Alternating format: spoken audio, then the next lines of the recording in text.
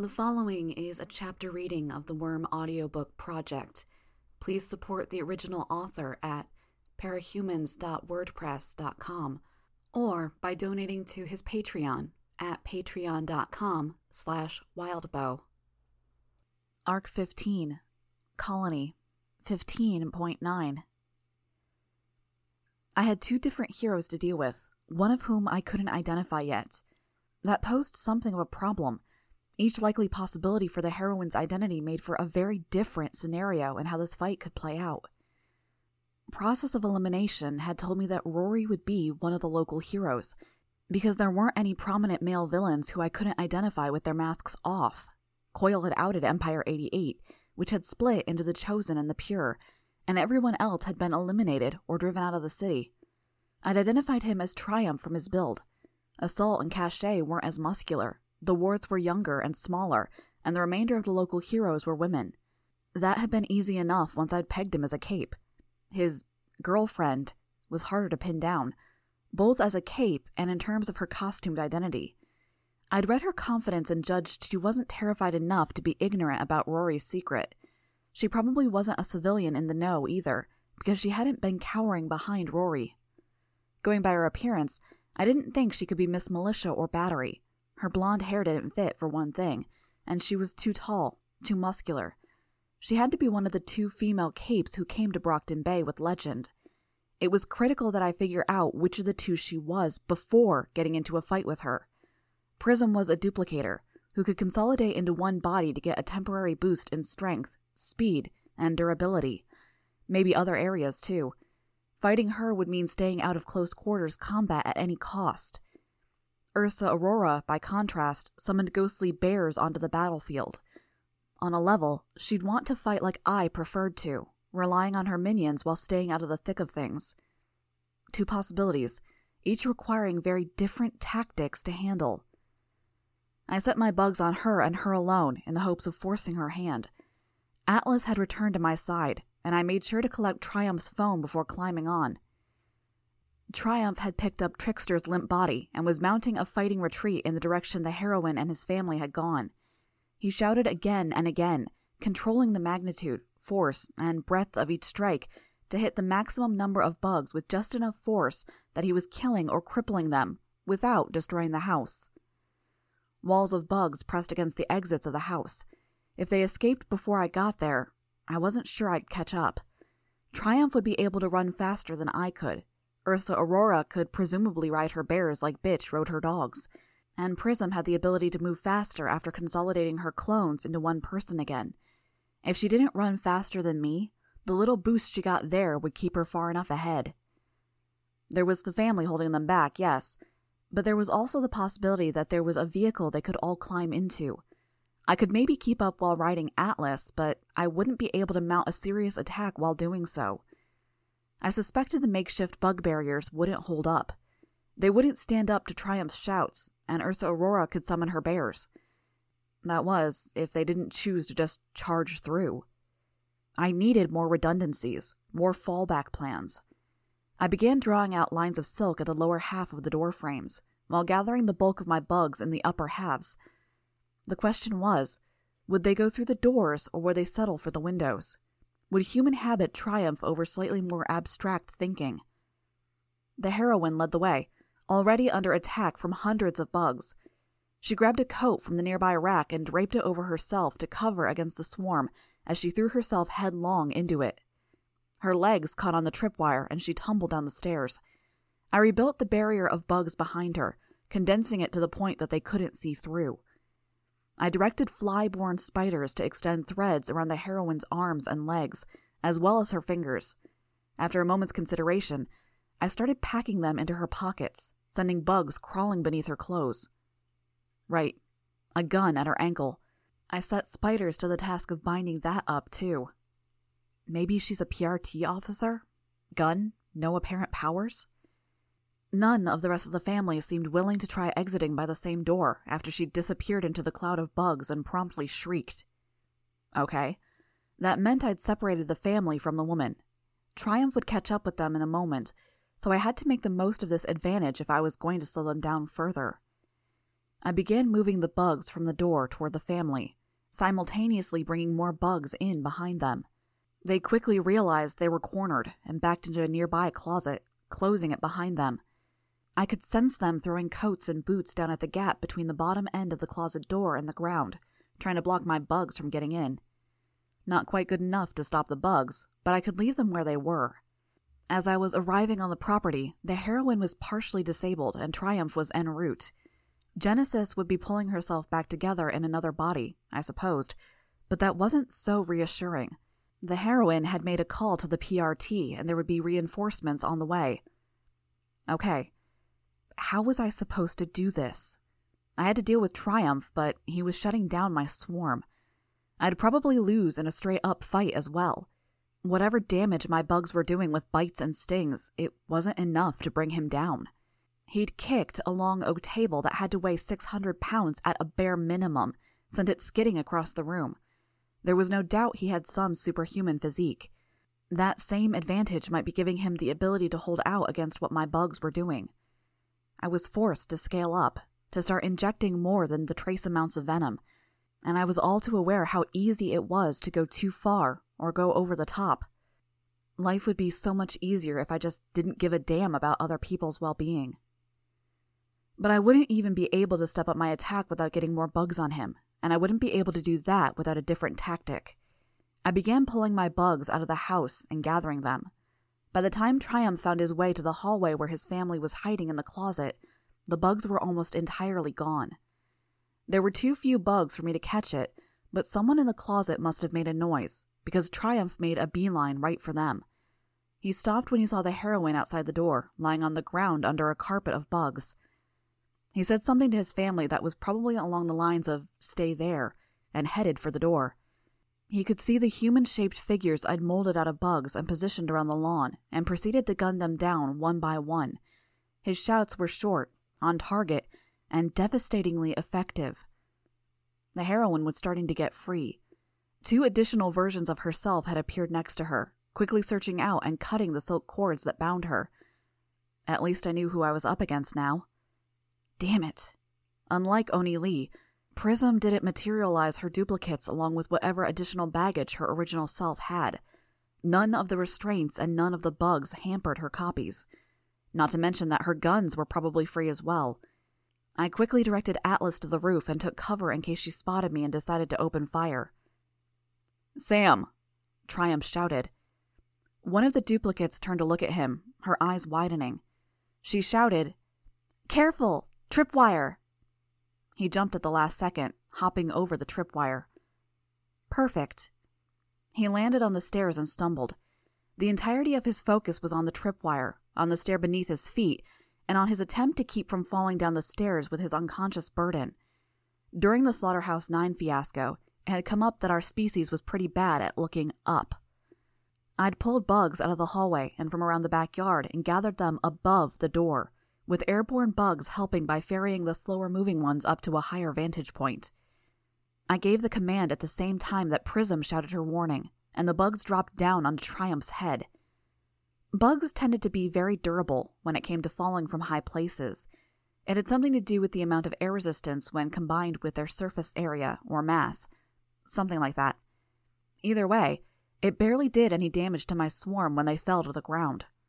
For Triumph, on the other hand, he was dealing with the sudden appearance of enough bugs that I could have formed 3 or 4 densely packed swarm clones from their number, on top of the fact that he was carrying Trickster, who had to weigh 130 or 140 pounds. It probably didn't help that he was standing on a staircase and was already somewhat off balance. The timing proved to be lucky for me. As strong as Triumph was, a strike at the right moment could still knock him off balance. I'd seen Alexandria do something like that to Leviathan, knocking something as big and horribly strong as an Endbringer to the ground. Blind, and struck at an opportune moment, Triumph fell. I swept the bugs over him. There was no room for holding back or playing nice. I sent bugs into his nose and mouth, into his ear canals, and biting at folds and crevices below the belt. I could have been squeamish about that, but that would require thinking in too much depth about what I was doing.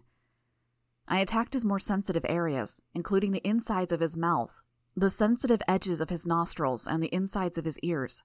Others stung and bit at his eyelids. Some of my capsaicin-laced bugs flew from my cover at the roof's edge to Triumph and Prism. I directed them to the vulnerable mucous membranes of the eye, the nose, the mouth, and again beneath the belt, the urinary tract and anus. The most important thing was to keep him from getting his bearings and dealing with the bugs. I wasn't sure I'd be able to catch him by surprise a second time. There was a secondary goal, too. We'd come here for a reason.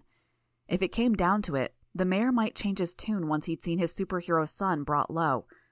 This was leverage. Prism was back on her feet, alongside her two copies. I was forced to split my bugs among them. What rules did she follow in terms of consolidating? How did she pull herself back together? And what happened to injuries? I knew she could survive if one copy was taken out of action. If she had a knife wound on one of the 3 bodies she had active, did it stay? Or did the damage get divided to only a third of what it should be? Whatever abuse my swarm was inflicting on her, she wasn't activating or deactivating her power like I might if I had her abilities at my disposal. In her shoes, I'd be splitting, spreading out, then consolidating into the body furthest from the bulk of the swarm. My secondary goals would be getting to a vantage point where I could shoot down my assailant. If I assumed she'd use the same basic tactic against me, I began gathering bugs around myself for additional cover and for a potential counterattack. I swept some bugs over the surrounding landscape while I waited for her to either decide on a plan of attack or succumb to the bugs. No threat of imminent attack by Coil. It was spooky, having that hanging over my head. I almost wished he'd attack already and get it over with. I couldn't be sure how she spotted me, but Prism turned my way. Maybe it was the size of the cloud of bugs I had around me. It was almost a good thing that I had her attention. I had to take her out of action as soon as superhumanly possible if I wanted to get Trickster out of here before the reinforcements arrived. She backed up, spreading out across the lawn. One copy swatted at the bugs that crawled on her. Another was gagging and coughing from the capsaicin, but they seemed to be holding out remarkably well. One by one, they started towards me, running across the lawn. I did what I could to obstruct and hamper them, but the rightmost copy slipped past the line of my bugs and bent down, the other copies snapping back into her body. She flashed with light as she leaped with incredible strength. She arced through the air until she was higher than the rooftop, set to land in front of me. I sent the swarm forward to meet her, lines of silk stretched between them. If I could disrupt her landing or even push her back enough that she missed the roof. She split into 3 copies in midair. The swarm caught the central one and tangled it. It landed hard on the roof and rolled, falling a solid 20 feet to the ground, while the other 2 landed and skidded for a grip on the shallow slope of the building. An instant later, she split off a replacement third, surrounding me. Okay, this wasn't as bad as it looked. I had Atlas. Yes, she could shoot him and me out of the air, but I had an escape route, and this terrain suited me fairly well. The shingled roof had a shallow slope leading to gargoyles and gutters at the edges, but I stood at the roof's peak, giving me the steadiest footing. She was pacing, each of her copies slowly moving clockwise around me as they searched for a glimpse of me, or some weakness.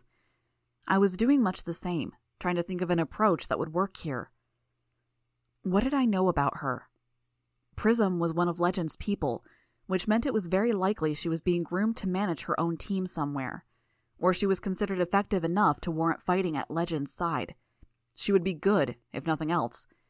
In a way, that was useful to me. Any points where I'd had the advantage would be pretty indicative of her limits and weaknesses, since I wouldn't necessarily have to account for mistakes, accidents, or idiocy on her part. She hadn't immediately opened with her duplicates. Why? Did she have a reserve of power she drew on?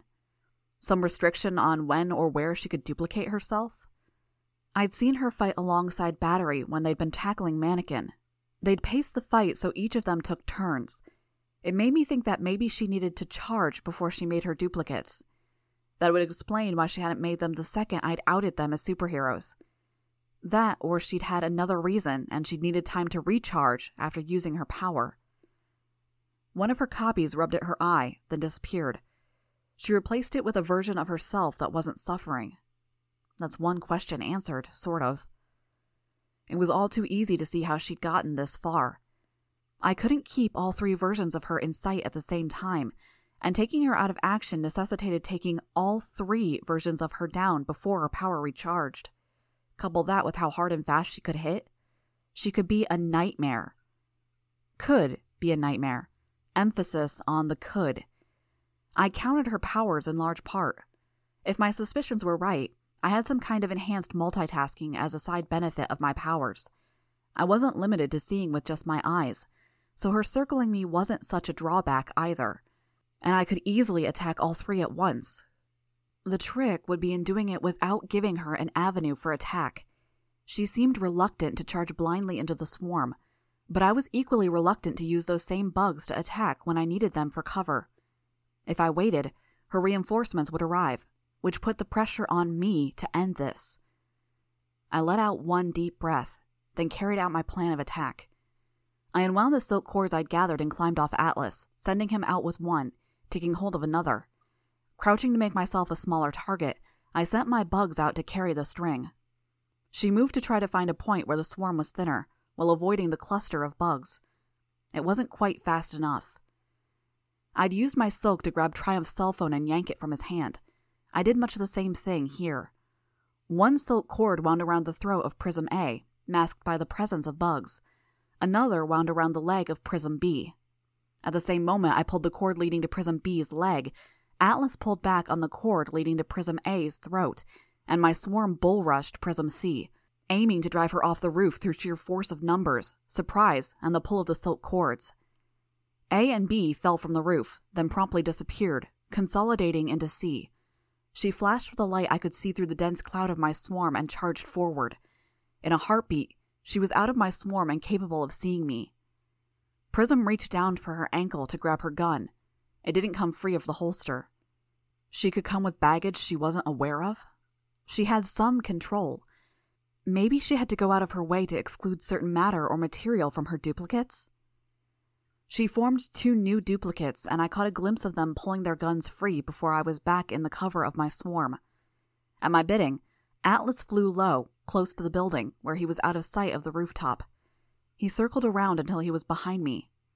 I formed a crude swarm clone, and then stepped back onto Atlas.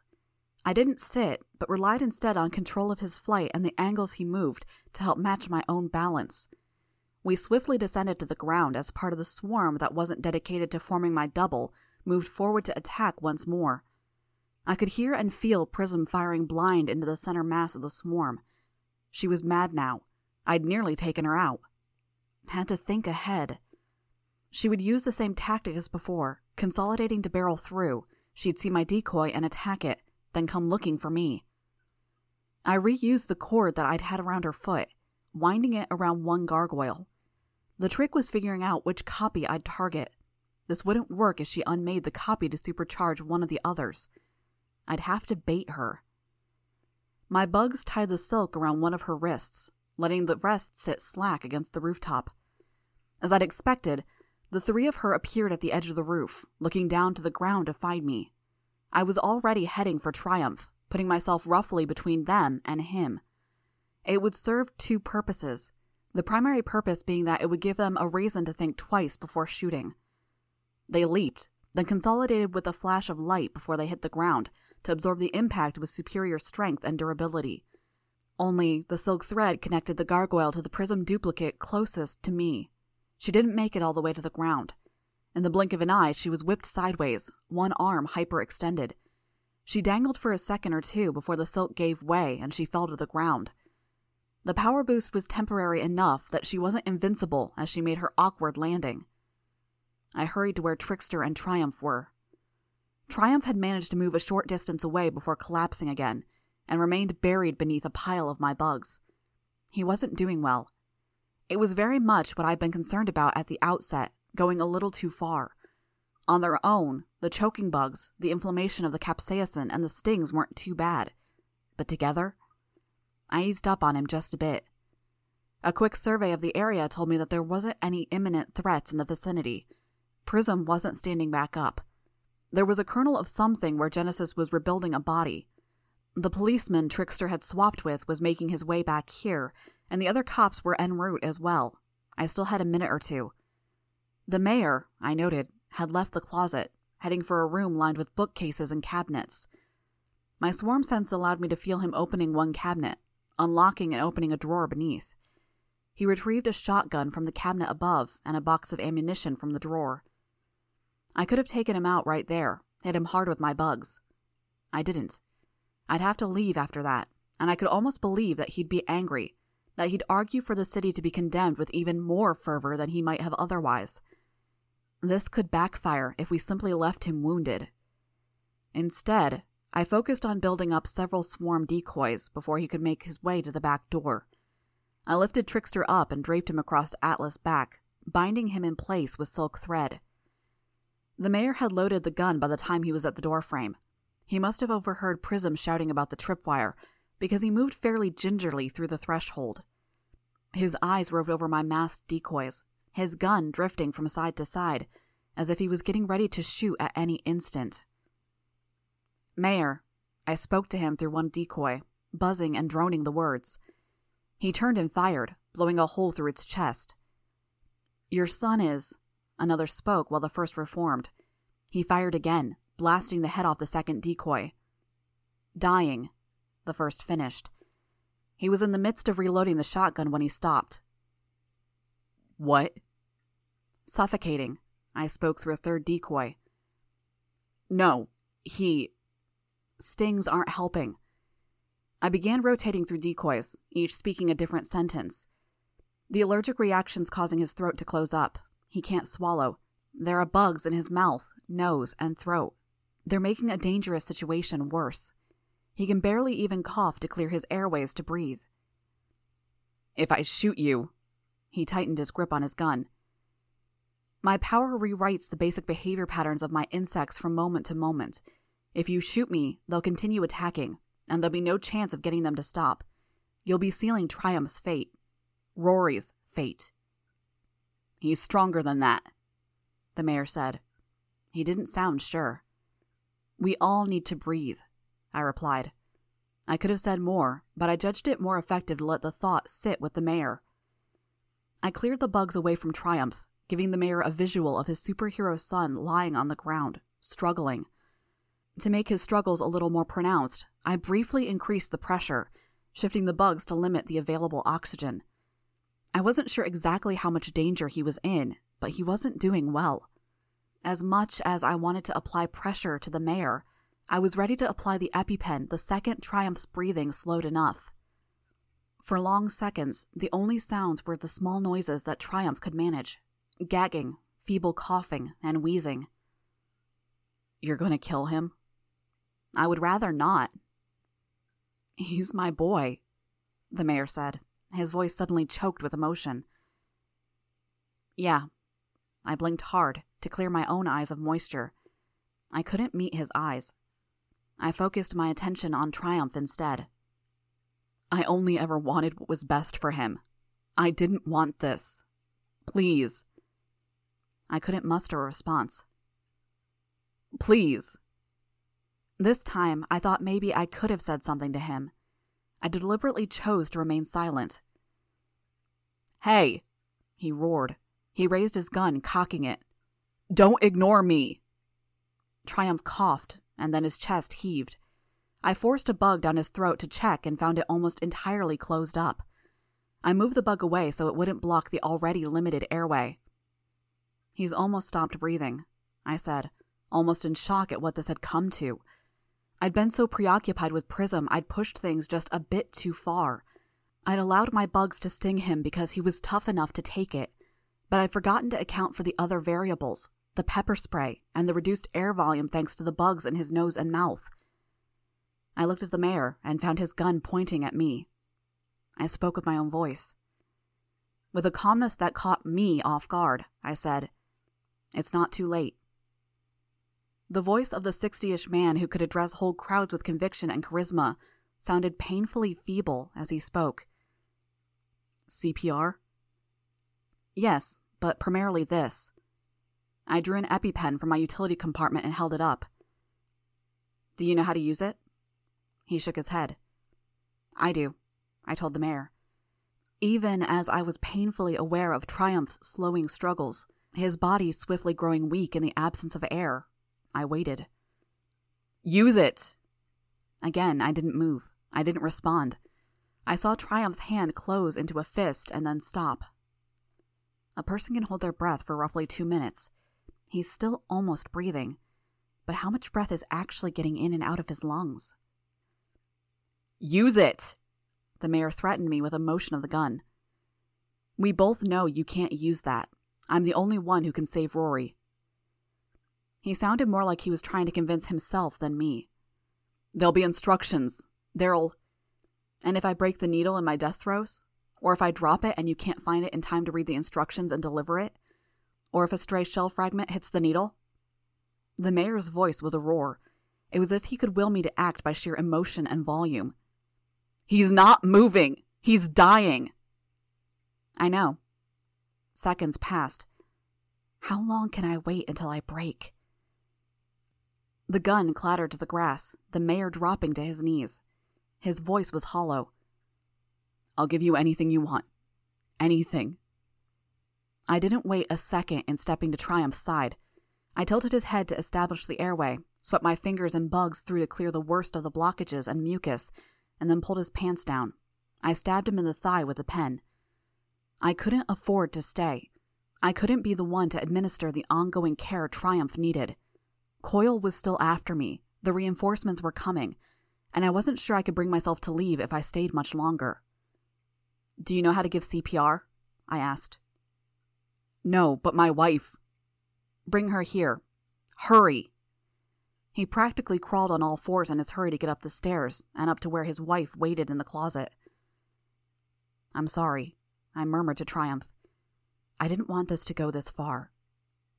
He wheezed, a strangled squeal. "Yeah," I told him. "I know." The older woman bent over her son and began administering CPR. I watched a few seconds to ensure she was doing everything right. I threw a second EpiPen to the mayor. "In 15 minutes, if the paramedics aren't here yet, use that." His hands were shaking so violently I was momentarily worried he'd break it. "Washington," I told him. "The city survives." He nodded. There were tears in his eyes. This stubborn man who'd talked so casually with the supervillains who had invaded his home and threatened his family, who'd tried to take me on with a shotgun. I turned to walk away, my swarm decoys moving in the same direction. Before he could think to go back for the shotgun and shoot me, I had a swarm gathered around me, hiding me from view.